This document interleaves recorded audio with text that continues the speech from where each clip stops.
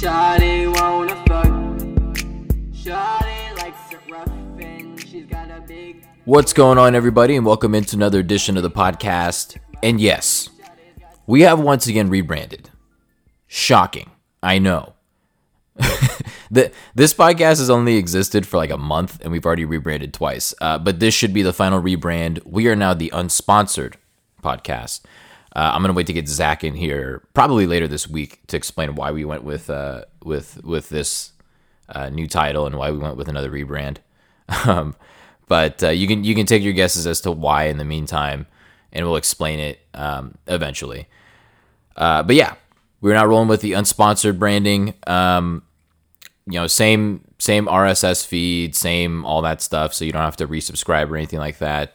Just a change in the title. So hopefully it stays this way, and hopefully we stick with this. I have no doubt in my mind that we will, because we're kind of tired of rebranding, but we'll explain why soon enough. I'm going to talk a little bit about the NFL draft. Going to talk a little bit about the MJ documentary, The Last Dance, that's been airing on ESPN. And before we get started and get into all that, I just hope everybody out there is doing okay. I hope everybody out there is healthy. It's been very, very nice in Sacramento the last week or so, as far as weather goes. So hopefully that doesn't tempt people to go outside and gather in places like the lake, or, hopefully it doesn't tempt people to drive out to the beach, drive down to the Bay Area and things like that. Hopefully you're staying indoors. Hopefully you're keeping away from people. I know we're all hearing different things about the progress as it pertains to this virus, but I think the safest bet is to just stay home and keep away from other people, and eventually we'll get through this, and we'll get through this a lot quicker if everybody just stays home and stops gathering in places, because that's kind of been it's kind of been an issue in Sacramento. That's been happening a little bit. So hopefully everybody out there is doing great. Hopefully everybody out there is staying healthy. And again, just stay inside, people, please. All right, we'll get into the NFL draft. I think the first thing that I want to mention when it comes to the draft is kudos to ESPN and really all of the media outlets that were covering the draft. ESPN, for a 3-day event that was on air for roughly 15 hours, did a great job in regards to this draft, because we're talking about the first ever virtual draft in NFL history. Completely remote. None of the owners or GMs or coaches or anything like that were in the same place. And yet teams were still able to pull off trades. Picks were getting in a timely manner all 3 days. I mean, it was great. It was a great watch. So shout out to the media people, both in front of the camera and behind the camera, because a lot goes into making that happen.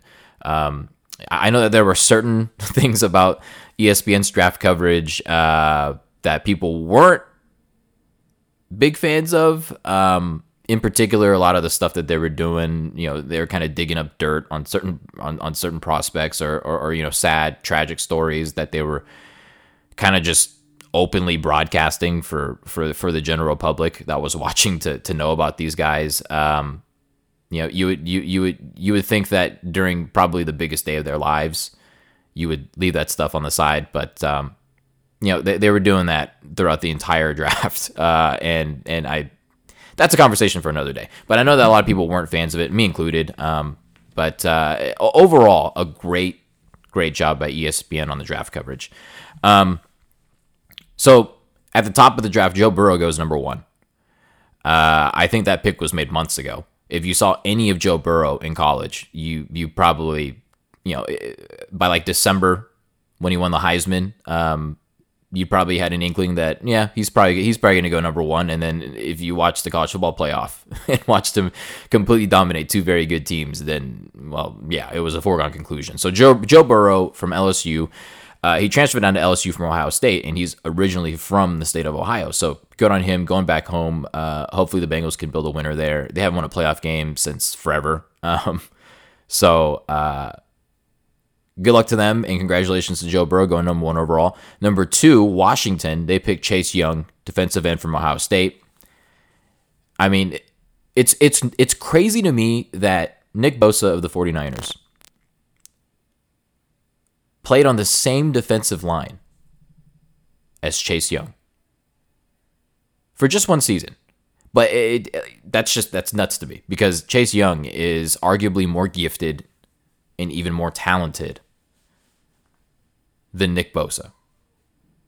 And they played on the same football team, on the same defensive line. I'm trying to figure out how anybody even scored or how quarterbacks even survived a game against Ohio State. But he goes second to Washington. So Ron Rivera, new head coach for Washington. He's starting from the ground up there, basically. And he's found himself a defensive cornerstone. The next notable pick, Tua Tagovailoa goes fifth to Miami. So the Dolphins, who really all year, especially after they got off to a poor start last season, many people were kind of saying, hey, tank for Tua. Just tank for Tua. And obviously a lot has happened between then and now. Yeah, they started off poorly, but they came on pretty strong towards the end of the season and cost themselves basically four or five spots in the draft. And so Tua kind of all of a sudden stopped being a possibility at a certain point. But then, unfortunately for Tua, but in this scenario, fortunately for the Dolphins, Tua gets hurt a couple times, messes up his ankles, and also this past season, I mean, he had another ankle thing that wasn't that big. All the doctors are saying, well, look, his ankles are fine. The big issue is he had a very, very bad hip injury, and the Dolphins, to their credit, took it upon themselves to visit him and check him out at their own volition, and tried to make sure that he was 100% okay and that he was recovering well. So they did that. They checked his medicals, all that stuff, and in their eyes, everything looks great. So they decided to take Tua fifth overall. The Dolphins have their franchise quarterback. I would be shocked, absolutely shocked, if Tua actually plays a down. If there is an NFL season this coming fall, apparently there's optimism that there will be, and I hope so. But if there's an NFL season this year, I highly doubt that Tua even plays a snap.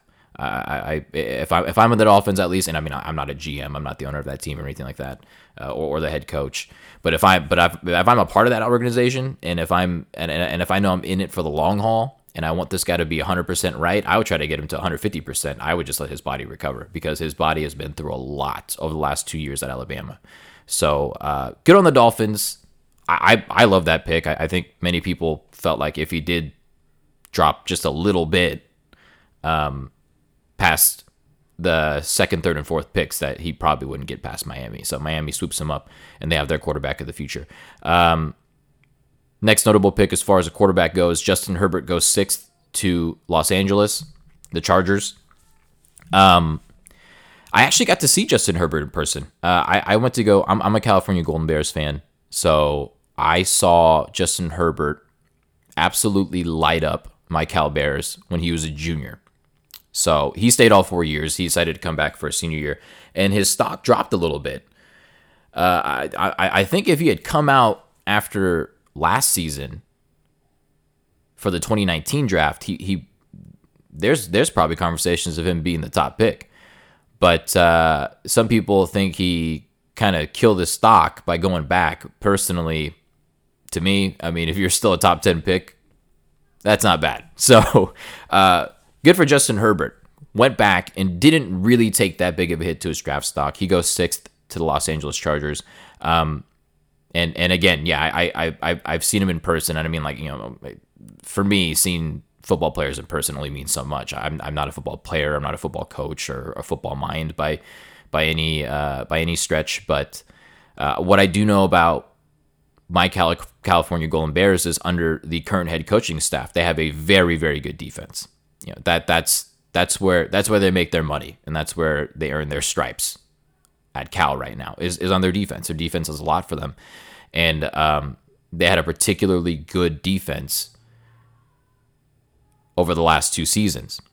And when Justin Herbert was a junior, he walked right into Berkeley and absolutely torched a very, very good secondary. And he can make all the throws from what I could see. He can, to the far side of the field, slants, outs. I mean, they were throwing deep posts, and he was just standing back there and just making absolutely all the throws and just throwing them on a rope. The dude can spin it. So, I think with proper time and development, and really this goes for any quarterback, right? With proper time, development, all that stuff, he can be really good. And they've got Tyrod Taylor right now in Los Angeles. Maybe he just sits behind him, learns, or sits behind him for most of this coming season, and then comes in and we'll see how he performs. But the Chargers lost Phillip Rivers in free agency. It'll be weird not seeing Phillip Rivers back there being the quarterback for the Chargers for the first time in, I think, 16, 17 years or whatever it was. But there's their quarterback of the future. The other notable quarterback pick of the first round, Jordan Love, goes 26th to the Green Bay Packers. And the Packers, mind you, still have Aaron Rodgers. And before the draft, Aaron Rodgers was saying, hey, it'd be nice if the Packers got me a skill position player in the first round, because for as long as Aaron Rodgers has been the starter for the Green Bay Packers, they have not drafted a skill position player in the first round.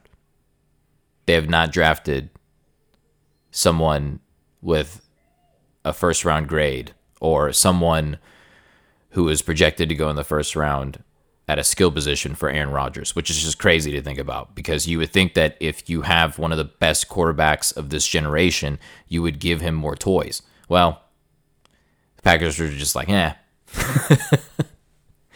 he's good enough. We don't need to give him that many weapons. They have Devontae Adams, who's one of the best receivers in the league, but he wasn't even a first-round choice. He was just, I think he was a second-rounder that ended up turning out to be a great pick.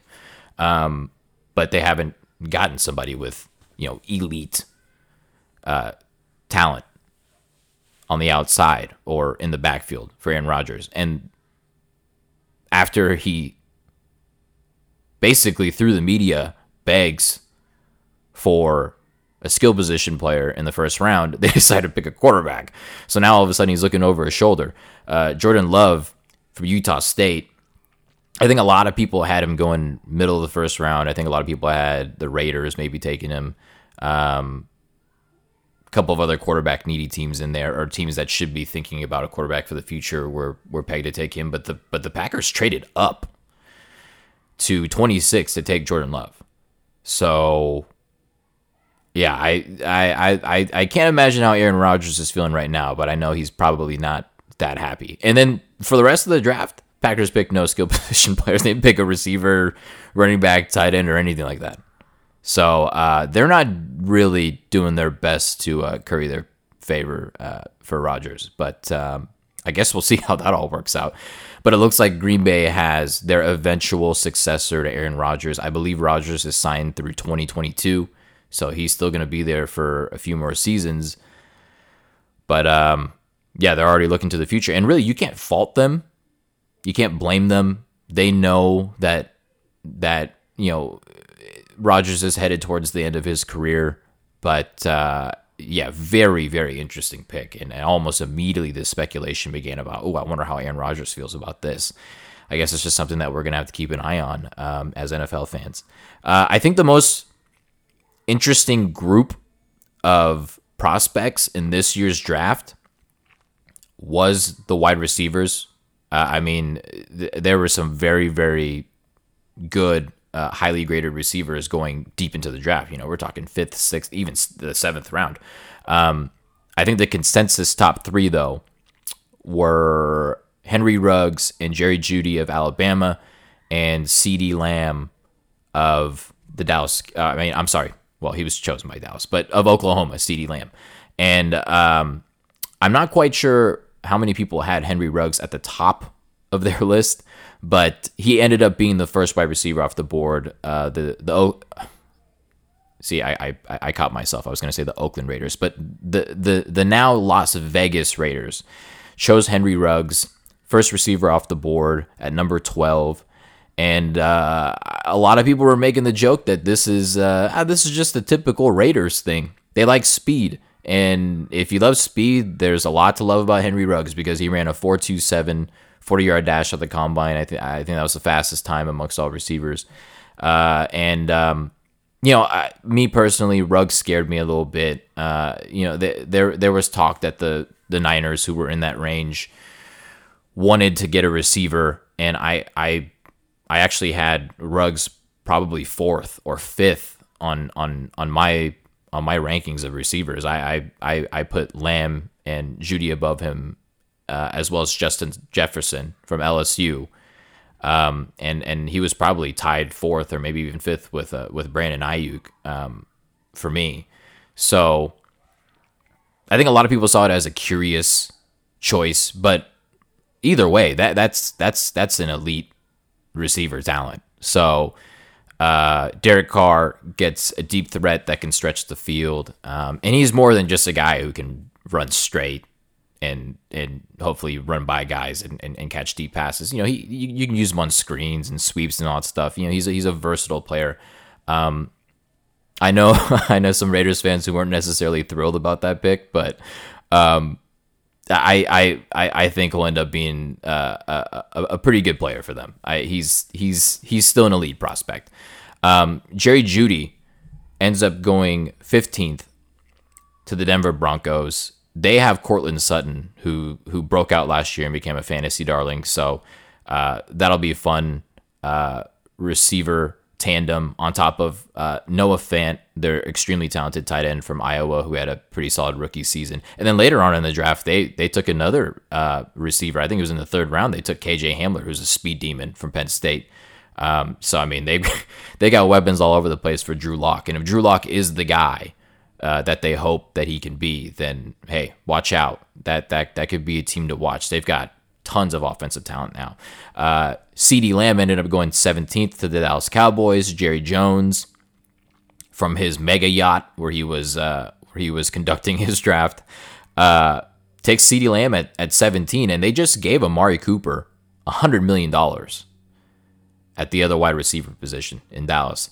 And they were, I think, the second most efficient offense in the league last year. So they're adding CeeDee Lamb, another elite receiver. He's going to a pretty good situation there in Dallas with Zeke Elliott, Dak Prescott, and Amari Cooper, the new $100 million man.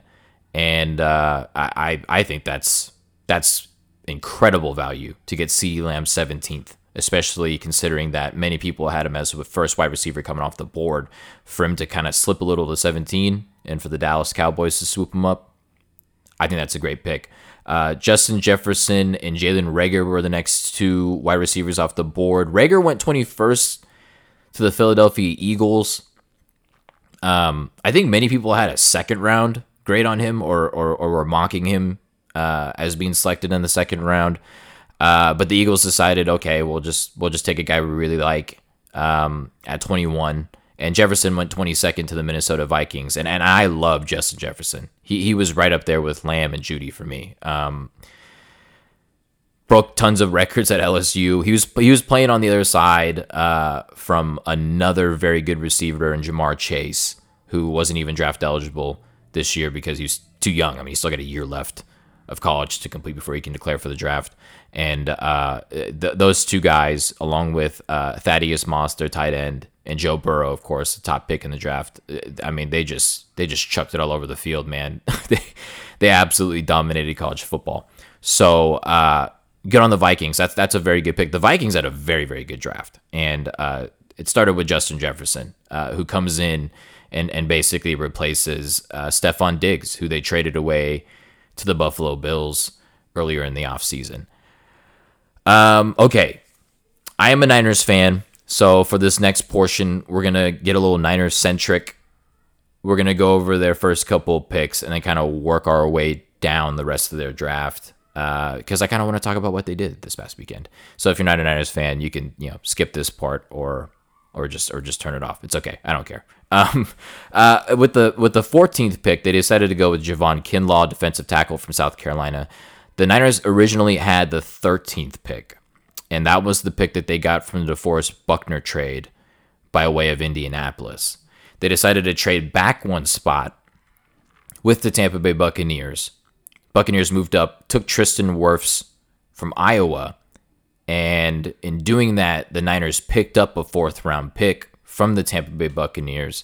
Remember that, because that's going to play a role in the next pick that we talk about. But as far as Javon Kinlaw goes, Kyle Shanahan and John Lynch, after the draft, talked about how thrilled they were that he was still on the board. Because in many people's eyes, Kinlaw was probably the top interior defensive lineman on many people's boards. I mean, it was probably an even split between he and Derek Brown of Auburn. Brown goes off the board 7th to the Panthers, and Kinlaw was still there. And I mean, there were teams after the Panthers that you kind of think, oh, they could use a disruptive presence in their interior D-line. But, a handful of other players dropped, or, teams prioritized something different. And then obviously there was a trade with the Buccaneers jumping the Niners, and Kinlaw happened to still be on the board. And Lynch and Shanahan made it very clear that they were thrilled that Kinlaw was there. So they went with him. He's a pure 3 technique. If you watch his film and if you watch his tape, and me personally, I mean, I can't just sit here and act like I watched him all season, but I looking up his clips on YouTube, that type of thing, he's just a disruptive presence. The guy is just, he's got just one move right now, which kind of shows how raw he is. But I mean, it's just like a bull rush. And if you wanted to pick a guy that was similar to DeForest Buckner in the way that he was built, you'd probably go with Javon Kinlaw if you wanted somebody from this draft that could do what Buckner does and is built like Buckner is. Buckner about 6'7", 300. Kinlaw is 6'5", 6'6", and about 320 pounds. So, he's going to be a handful in the middle for offensive linemen to handle. And if you watch his highlights and you watch his tape, that's all he does is he just completely wrecks interior offensive linemen and creates pressure going up the middle. And that is something that the Niners weren't sure that they were going to have very much of with the departure of Buckner, but they basically replaced him with someone who does a lot of the same things. And I think at the beginning of his career, he could be part of a rotation, which is going to help him a lot. He could rotate with DJ Jones, one of the current interior linemen on the team, and maybe a couple of other rotational defensive linemen. Solomon Thomas maybe kicks inside, plays in a rotation with him.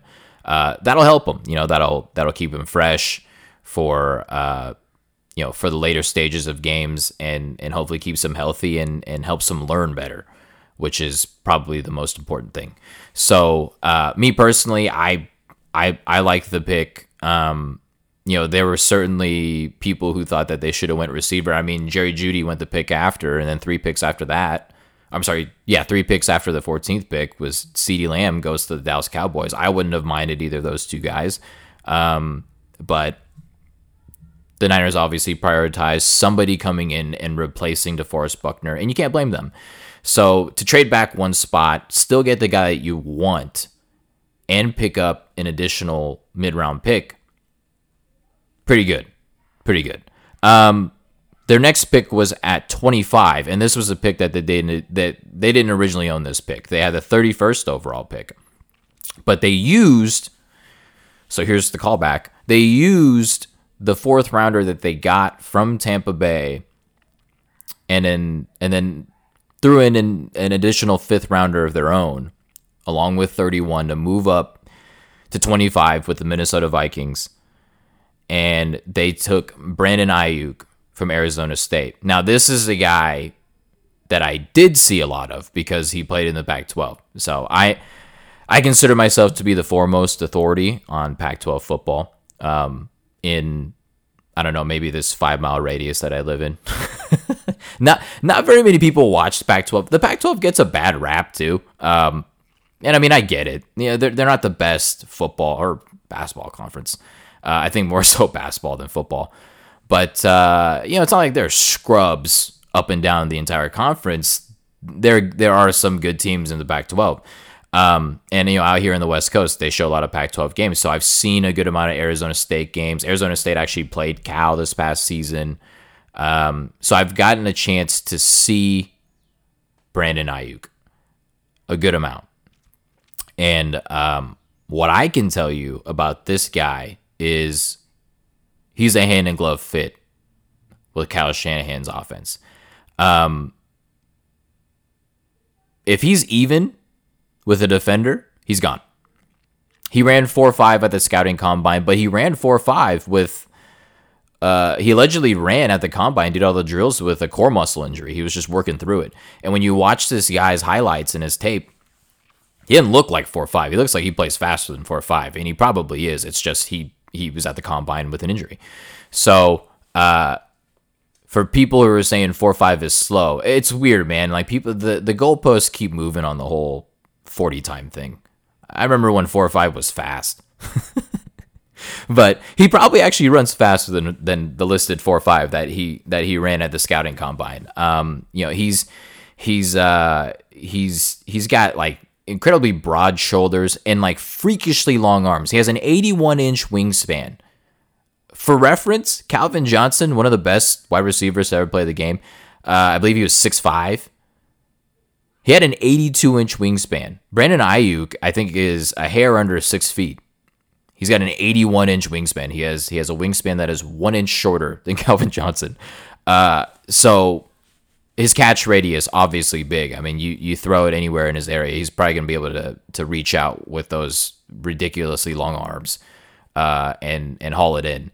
I think you can use him as a deep threat if you'd like, but Shanahan, especially over these last couple of seasons, watching him, doesn't really push the ball downfield as much. And I know that some fans feel a certain way about that. They think that the Niners should be airing it out more. Well, why would you need to when you have a dominant run game and when you have guys like Deebo Samuel and this past season with Emmanuel Sanders, who are very dangerous in the short intermediate area, sure. But, I mean, Deebo Samuel was like a de facto running back at times. He led all rookies. He led all rookie wide receivers in rushing yardage because of the way that Shanahan used him. Ayuk is another guy that has a running back background. He played running back and cornerback in high school. So I think you can kind of tell where Kyle Shanahan's going with this pick. He's probably going to use him very, very similarly to the way that he used Deebo Samuel this past season.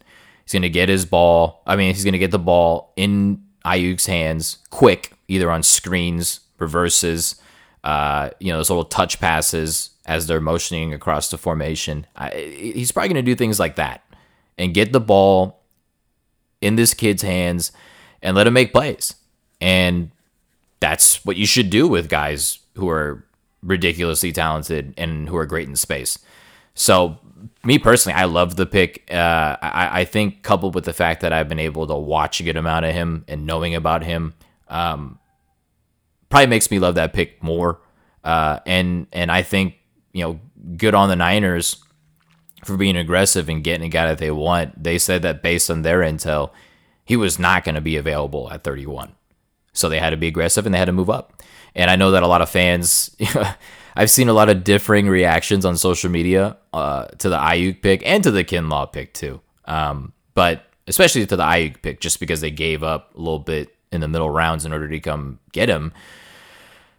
It's a 4th and 5th, people. I know John Lynch has made a killing in the 5th round, especially that's where he got George Kittle. That's where he got Dre Greenlaw in 2019, who ended up being a starter this past season, and of course made the famous goal line stop against the Seahawks in the final game of the season that got the Niners home field advantage throughout the NFC playoffs. But your chances of making the Niners roster as currently constructed, not very high. They're bringing back basically the entire squad. So it would be hard for young guys coming out of college who are draft picks to try to make the roster over established players. I think the Niners not having a single day 2 pick, which is, by the way, the first time that's ever happened to me as a Niners fan, where on the second day of the draft, I had absolutely nothing to watch. I think them not having a day 2 pick, I think them giving up a 4th rounder that they acquired from the Buccaneers is a vote of confidence for the current roster. So, if that's their philosophy, if that's the way they see it, then good on them for executing their plan. They had their big board. They had the guys that they wanted. And in their eyes, they got incredible value with Brandon Ayuk, even though they did trade up for him. Because according to Shanahan, and I know it's easy to say this after you pick these guys, but Shanahan said that Ayuk was the top receiver on his board. And that the only other receiver that was kind of in the same realm in his eyes was CeeDee Lamb, who was on the board at 14 when they picked, but he decided no. Passed on CeeDee Lamb and ended up getting the guy that he wanted anyways in Brandon Ayuk. We'll move on down the list now. So the Niners didn't pick again until the 5th round, and there's also a trade we need to talk about too, which we'll get to. But in the 5th round, they chose Colton McKivitz from West Virginia, listed as a tackle, played most of his career at West Virginia at the tackle spots, but he also did kick inside a few times. So that might be something to look out for. Right now, the Niners don't have a definitive choice to play at the right guard position. They released Mike Person. They signed, I think his name's Tom Compton, kind of a career journeyman, more of a rotational guard. And then they have Daniel Brunskill, who was, his value last year to the Niners was, you couldn't put a price on it. But the guy was very important because there were tons of injuries to the offensive line last year, and Brunskill kind of filled in wherever they needed him to. I think right now he's the presumptive favorite to take over the right guard position, but we'll see, because that's not necessarily his natural position. So McKivitz either was a contingency plan for Joe Staley, which again we'll talk about that a little bit, or maybe the Niners see him as a guy who can kick inside and play some guard, and that could be interesting to watch during camp, to see if he can compete for that starting job at right guard. In the 6th round, they chose Charlie Warner from Georgia, and he's more of a blocking tight end. Had a very high blocking grade. He did not catch very many passes during his career at Georgia, but I think the philosophy here, if he ends up making the roster, and some people see him as probably a very valuable guy in special teams. If he does make the roster, though, and right now I think he's got a pretty good chance, because right now behind George Kittle, it's basically just Ross Dwelley, who was his backup last season, that really has a spot locked down as far as the tight ends go. Charlie Warner, I think, can come in, take some of the load off of Kittle when it comes to blocking on certain plays. There was a lot of talk about the Niners, maybe trading for an established tight end to come in and be the second option behind Kittle to take some of the workload off of him. But they decided to draft a blocking tight end, which, that philosophy to me also, that's fine. Because Kittle is asked to do a lot in the run game. Even when there aren't pass plays being called, he's on the field. He's on the field for most of the game because he's just so valuable to the Niners in so many different ways. And the run game, especially without him, does not work the same. When he was hurt for 2 games this past season, the Niners' run game was not what we were used to it being. And then magically, he comes back, and all of a sudden, it's back to where it was before he got hurt, which was the second best run game in the league behind the Baltimore Ravens. So I think Shanahan Lynch decided we need to give this guy more snaps off. We need to keep him more fresh for the later stages of games. They decided to go with a blocking tight end. And Levine Toilolo who ended up signing with the Giants, was a very important option as far as a blocking tight end for the Niners, but he's gone. And Garrett Selleck also retired. So they needed somebody to step in, take some of the blocking heat off of Kittle. They decided to go with Warner from Georgia, and we'll see if he can make the roster. The Niners' 7th round pick, very interesting. Juwan Jennings, wide receiver from Tennessee.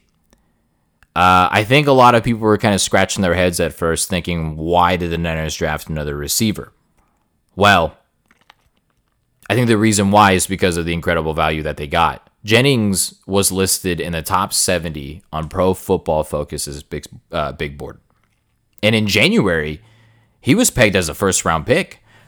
He went to the combine, didn't run very well. He ran, I think, just under a 4.7. So, I mean, that's slow for a receiver. But, and I didn't know anything about this guy. But when I pulled up his tape, or when people started tweeting out his highlights after he was chosen by the Niners, you can kind of tell why Kyle Shanahan would want somebody like this. He's 6'3", about 210. Again, doesn't run very fast, but with the ball in his hands, the dude is an animal. I mean, he plays football like a psychopath. It's almost like it's a contact sport. You can't be afraid of contact. This guy actively seeks out contact as a receiver. There's so many clips of him just running through guys, catching contested throws in between like 5 defenders, just doing wild stuff. And part of the reason why he dropped was, he didn't run very well, but he had some off the field stuff too. Was dismissed from the team at one point. I think he went on like an Instagram tirade of some sort and got suspended for that. So off the field stuff might be a concern, but from all of the Tennessee fans that I saw tweeting about him after he got drafted, they think the Niners got an absolute steal. And I mean, now the wide receiver core for the Niners it's flush. It's deep with talent. So we'll see who makes the roster and who doesn't. There were some injured guys, Trent Taylor, Jalen Hurd, of course, who have been sitting out a while now with injuries. Excuse me. With injuries, and we'll see if they can heal up and come back and make an impact for the team. But it kind of seems like with Brandon Ayuk and with Juwan Jennings being drafted, I think that sends a message to the current guys like, hey, don't get complacent and don't think that you're not expendable, because these guys are coming in and they could take your jobs. So we'll see. We'll see once training camp comes around, whenever that will be. But I think all in all, the Niners did what they thought they needed to do, upgraded some skill position talent, got some depth for their O-line and D-line, and drafted a tight end that they think will help with the blocking side of things, behind arguably the best tight end in the league, and George Kittle. So that was their draft picks, but there was another event that took place on the last day of the draft, and that was Joe Staley retiring after 13 years in the NFL. And I don't think I'm going to spend too much time on this because I will get a little emotional. But Joe Staley has been the starting left tackle for the 49ers since 2007. He played his first game at the beginning of my sophomore year of high school. So since the middle of high school for me, he's been the Niners starting left tackle. 190 or so games, started every game he played in. He had been there when they were bad to when they were good, and then they were really bad after they were good after Jim Harbaugh, and he got one more really, really incredible year to experience as a member of the San Francisco 49ers. It's a shame that the Niners couldn't have won a Super Bowl for Joe Staley before he retired.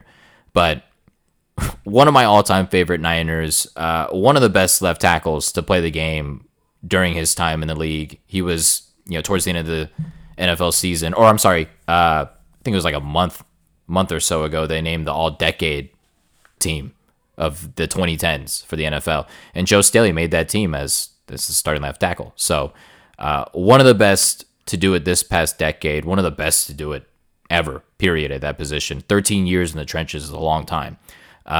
And he cited health reasons. He said this past year, as fun and as incredible as it was, it took a lot out of him physically, it took a lot out of his family, with him having to deal with being hurt, not being able to enjoy his life off the field as much as he wanted to. Now he gets to do that as much as he wants. And I couldn't be happier. So, congratulations to Joe Staley on an incredible career. Niners fans will absolutely miss you. The absolute heart and soul of the offensive line for a decade plus. So with Joe Staley being gone, they needed to replace him. The Niners decided, we're going to go out, we're going to try to trade for one of the other best left tackles in the game, and Trent Williams. Apparently, this has been happening behind the scenes for a little while. I just think a lot of people had a doubt that it would happen because Dan Snyder, owner of Washington, he unceremoniously fired Kyle Shanahan and his dad, Mike Shanahan, when they were the head coach and offensive coordinator out in Washington. And I think ever since then, been a little it's been a lot of bad blood between the Shanahans and Dan Snyder. So I think a lot of people were thinking, no, why would Dan Snyder trade arguably his best player on his roster for to a team coached by Kyle Shanahan, who he has no love lost for basically nothing. The asking price on Trent Williams has gone down a lot over the past few months, and really it was just very poorly handled from Washington's perspective, and very poorly handled from Trent Williams' agent from their perspective, because Trent Williams lost $13 million this past year by not playing at all. I think in the end, Snyder realized, look, there's probably no place else that we can send him. The Vikings apparently had a deal in place for Trent Williams. Williams told them, I don't want to go there. So they reversed course, went back, had conversations with the Niners, and the Niners gave up a third-round pick in 2021, so in next year's draft, and they gave up a fifth-round pick in this year's draft for one of the best left tackles in the game. So there might not be any drop-off in left tackle play for the Niners next season. We'll see. With Trent Williams being out a year, you never know. Also, we don't know if there's going to be training camp, OTAs, that kind of thing. And even before that, Trent Williams hadn't played a full season since 2013. So he's missed a handful of games each season over the last 4 or 5 years. So we'll see. I mean, we'll see how he comes in. Personally, I thought it was a great move. I think that's incredible value, just giving up 2 middle-round picks for Trent Williams. He's going to come in. I think he's going to play out the last year on his deal, which is $12 million. And it's unguaranteed, by the way. So, for his sake, I hope that nothing bad happens injury-wise to him, because he's playing on an unguaranteed deal this coming season. But maybe they get a deal hammered out for the long term. We don't know. But Trent Williams was drafted by Mike Shanahan and Kyle Shanahan. He was the 4th overall pick in 2010. And the Shanahans were in charge of the Redskins at the time. So they know Trent Williams very well. He's familiar with Kyle Shanahan. He's going to fit in seamlessly with his own blocking scheme of Kyle Shanahan. And hopefully it ends up working out perfectly, and that there is no big adjustment period or anything like that, and he comes in and he's healthy and he's fresh after taking a year off and gets back to playing like one of the best left tackles in the game. He's a 7-time Pro Bowler and a 2-time All-Pro. So hopefully he comes in and we see no significant drop off from his play as compared to Joe Staley's. But yeah, that's a big move, and kudos to John Lynch and Kyle Shanahan for going out there and getting a known commodity to come in and play a very important position, because you can't just have anybody protecting your quarterback's blind side. Yeah, and again, for a third and a fifth, fine by me. I if you want to look at it this way, the Niners may have only had, what was it, five selections, but you could say that D Ford was a second round pick in this year's draft. And I mean, if D Ford's a second rounder, then hey, that's pretty good, because they traded away their second rounder last year in this year's draft in order to get D Ford in his trade with the Kansas City Chiefs. And then you could say that you got Trent Williams in the 5th round this year, because that's what they gave up. So for a lot of the fans who were out there upset about the Niners getting rid of their 4th and 5th and, like not picking up more draft capital, I understand why you feel that way. I understand why you'd want more quantity when it comes to a draft that's especially deep at some very important positions. But I think Lynch and Shanahan think that it's going to be hard to make their roster.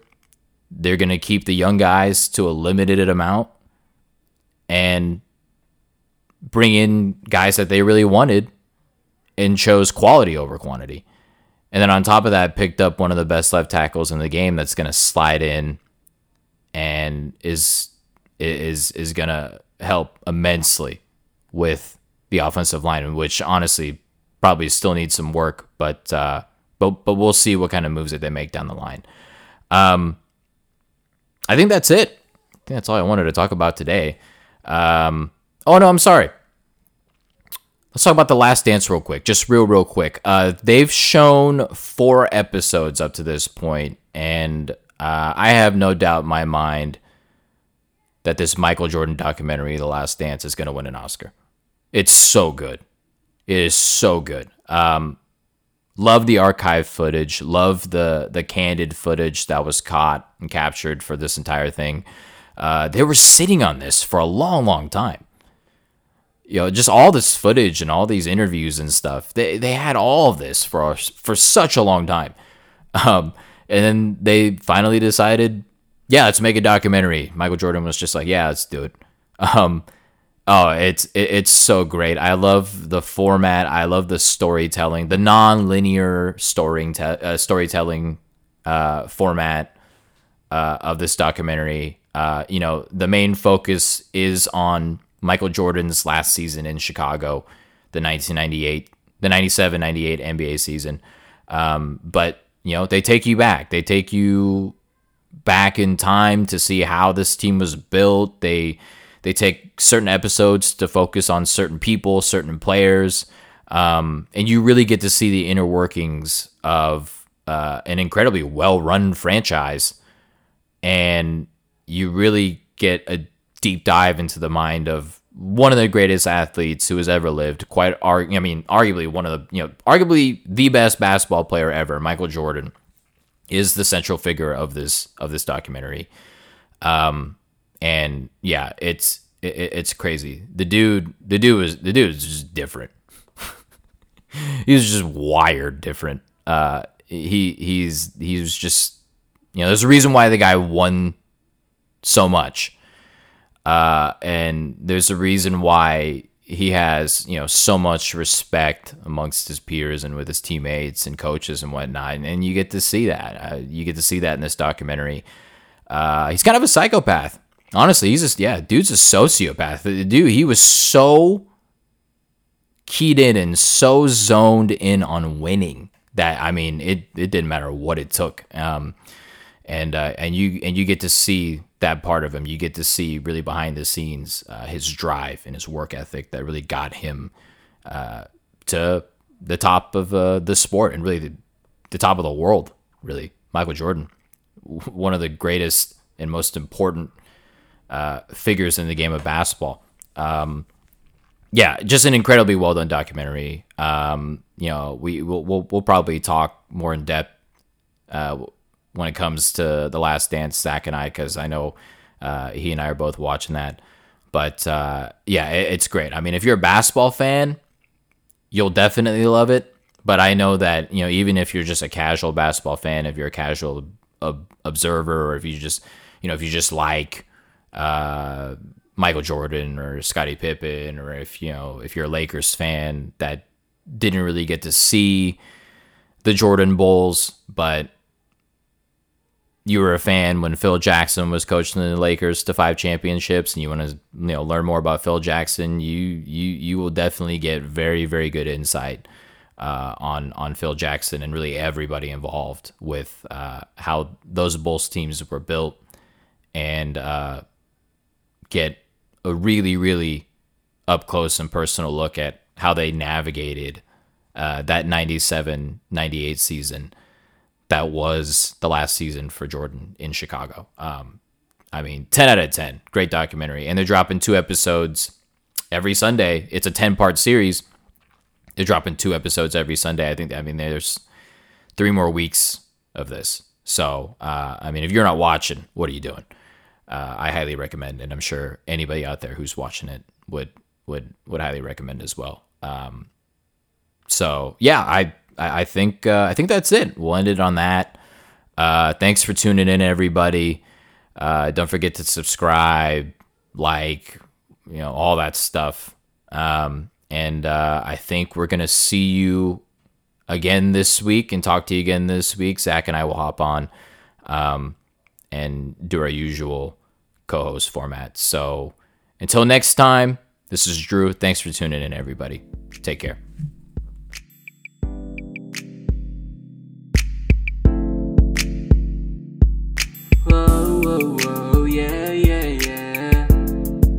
Shawty wanna flow, yeah, yeah, yeah.